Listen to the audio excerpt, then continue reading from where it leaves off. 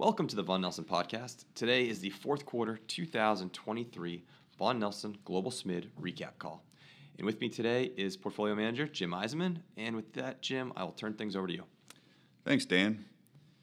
Well, after a weak start to the quarter, global equities rallied strongly in November and December due to increased investor confidence that the Fed and other central banks are done raising interest rates and that rate cuts are likely in the first half of 2024.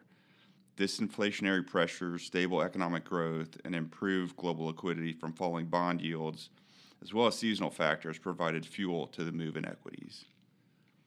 For the quarter, the portfolio produced a positive absolute return, but underperformed the benchmark on a relative basis. The relative underperformance was primarily driven by stock selection in the UK, where a commercial services holding announced poor free cash flow results, and it was re-rated lower by the market. We have since sold this stock. This drag on performance was partially offset by strong stock selection in other markets, including the United States, Japan, and Canada. Portfolio turnover, which picked up in Q3, remained elevated during the quarter as we finished repositioning the portfolio into new positions. We were able to take advantage of the market volatility in September and October to start new positions and shrink the overall number of holdings in the portfolio from 72 at the end of Q2 to 65 at the end of the year. We're expecting a moderate slowdown in global economic growth in the first half of 2024, with stabilization and improvement in the second half of the year. In the U.S., inflation is likely to remain above the Fed's 2% target during the year, with potential reacceleration in inflation in the fourth quarter of 2024. We expect a similar dynamic in the EU and Japan, where inflation may prove stickier than expected. During the quarter, through a combination of market action and trading, we decreased our portfolio weightings in the UK, Norway, the US, and France, while increasing our weightings in Japan, Canada, Germany, South Korea, and Sweden.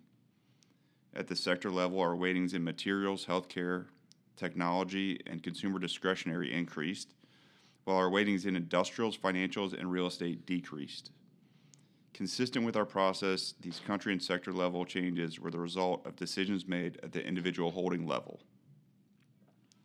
As we start 2024, the portfolio is positioned for a softening in economic growth in the first half of the year, with a likely improvement in the back half. The portfolio continues to be well balanced between businesses with the ability to compound earnings consistently over time and more cyclical businesses where we believe we have visibility into what their end market recovery eventually looks like. And with that, I'll turn it back to Dan. All right, great. Well, thank you, Jim. And we will look to returns. And in the fourth quarter of 2023, the Vaughan Nelson Global SMid strategy returned 11.2% gross, 10.95% net, and that's up against the MSCI All Country World Index SMid Cap at 11.63%, which brings the one-year returns for the Vaughan Nelson Global SMid to 19.02% gross, 17.97 net, and 16.02 for the MSCI All Country World SMid Cap Index. The three-year returns are 6.79 gross, 5.83 net, and 3.1% for the MSCI All Country SMid World Index. And lastly, the since inception number for the Vaughan Nelson Global SMid strategy is 15.35% gross, 14.32% net, and the MSCI All Country World SMid Cap Index is 10.75%. So with that, Jim, I'll put a wrap on 2023. Great job this year, and good luck, and we'll see you again after the first quarter. Thanks, Dan.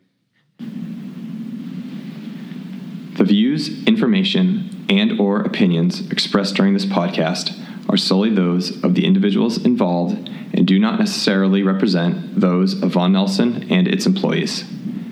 Vaughan Nelson does not verify and assumes no responsibility for the accuracy of any of the information contained in the podcast. The primary purpose of the information, opinions, and thoughts presented in this podcast is to educate and inform. This podcast, or any podcast in the series, does not constitute professional investment advice or services, and any reliance on the information provided is done at your own risk. Past performance is not an indication of future performance. By accessing this podcast, you acknowledge that the entire contents of this podcast are the property of Vaughan Nelson or used by Vaughan Nelson with permission and are protected under U.S. copyright and trademark laws. Securities discussed within this podcast may be held in the Vaughan Nelson strategies.